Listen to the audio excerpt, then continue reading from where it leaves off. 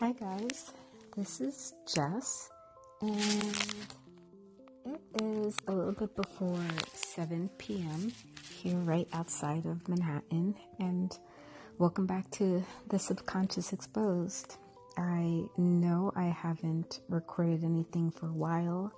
I did say I was going to be taking a break from doing the regular updates, and I probably won't be updating as often as I had in the past, but today seemed like a good day to do a short recording. And lately I've been having a lot of stuff going on, good and bad, and through it all I have definitely finally understood what retail therapy is.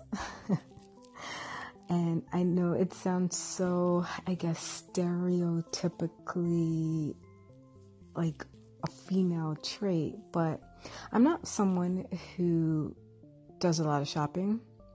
I kind of shop in spurts, so I don't actually remember if I mentioned this previously, but I'm actually trying to minimize my wardrobe and just like a lot of the clutter in my home. So I've been slowly going through my closets over and over again, trying to pull out clothing that I don't really need, which is probably most of them, but haven't worn for a very long time. The issue for me is that I keep things for a long time, but I buy really good quality clothes, so even 5-10 years, they still look really good. They still look new, so it's hard for me to want to get rid of them. But I realized that having all this additional clutter causes a lot of like stress and a bit of anxiety in me, which is crazy. Like open space makes me feel a lot better, which is probably why I love the beach and all these like beautiful views around here. But I digress. So going through this whole process of minimalization, and a lot of it is with my wardrobe, I also want to take the time to kind of update my wardrobe to be a lot more in line with who I am now as a person. And I've also been doing a lot of like kind of reading about capsule wardrobes, which, to just be really quick, is having kind of like a fixed number pieces of clothing and accessories, and then rotating through those for an entire season. So I think the magic number is 33 pieces, and that includes your outerwear, your jewelry, your shoes, as well as your clothing. And honestly, like in theory, I would love to do that because I'll create so much space in my closet. But to do that, I have to remove the clothes. So going back to the retail therapy, I've been doing a bit of shopping to kind of replace things that I know are kind of old. For instance, I bought a whole bunch of camisoles because I need to replace a lot of the camisoles that I've had for just way too long.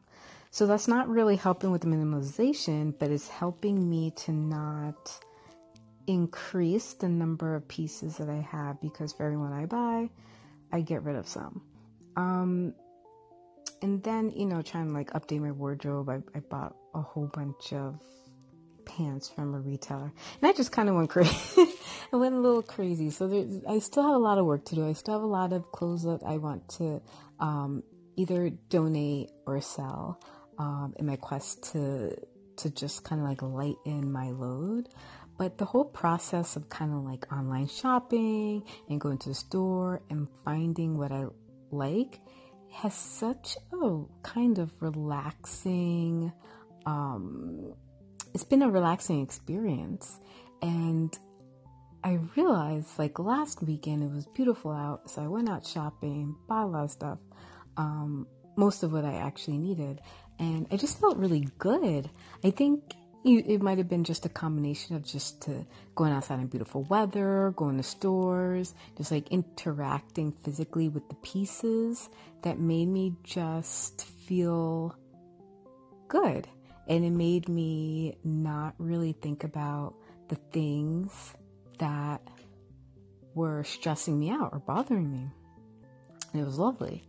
Now, I'm not saying for everyone to go out and just start spending all your money to do retail therapy, but I think even sometimes just going to a store, like let's say Target, going to Target and just like walking around and looking at stuff, you don't have to buy anything, has made me feel kind of good in the past. I don't know if this is saying a lot about me now that I think about it. But like, so what I'm saying is retail therapy is really a thing. It actually can work for you if you're just going through like a stressful time or a time where things are coming at you left and right and you feel overwhelmed. It kind of just takes you out of that space where you're just thinking and you're just out there doing. An online space kind of can suck you into that world as well, where you're just focused on finding something you like, and then you find it, and then you get a good deal, you get a good shipping rate, whatever, and it just kind of lifts your spirits. So I would love to hear if any of you have had positive thoughts or positive experiences with retail therapy. And even if you're interested in kind of doing some minimalizing in your own life, it could be clothing, could be clutter, could be it could be unhealthy food, like anything. I'd love to hear. So would love to hear your comments on this episode. I'd love to hear your thoughts. Feel free to call in, leave me a note. Any way you feel most comfortable, I would love to hear from you. And thanks again for listening. Talk to you soon. Bye.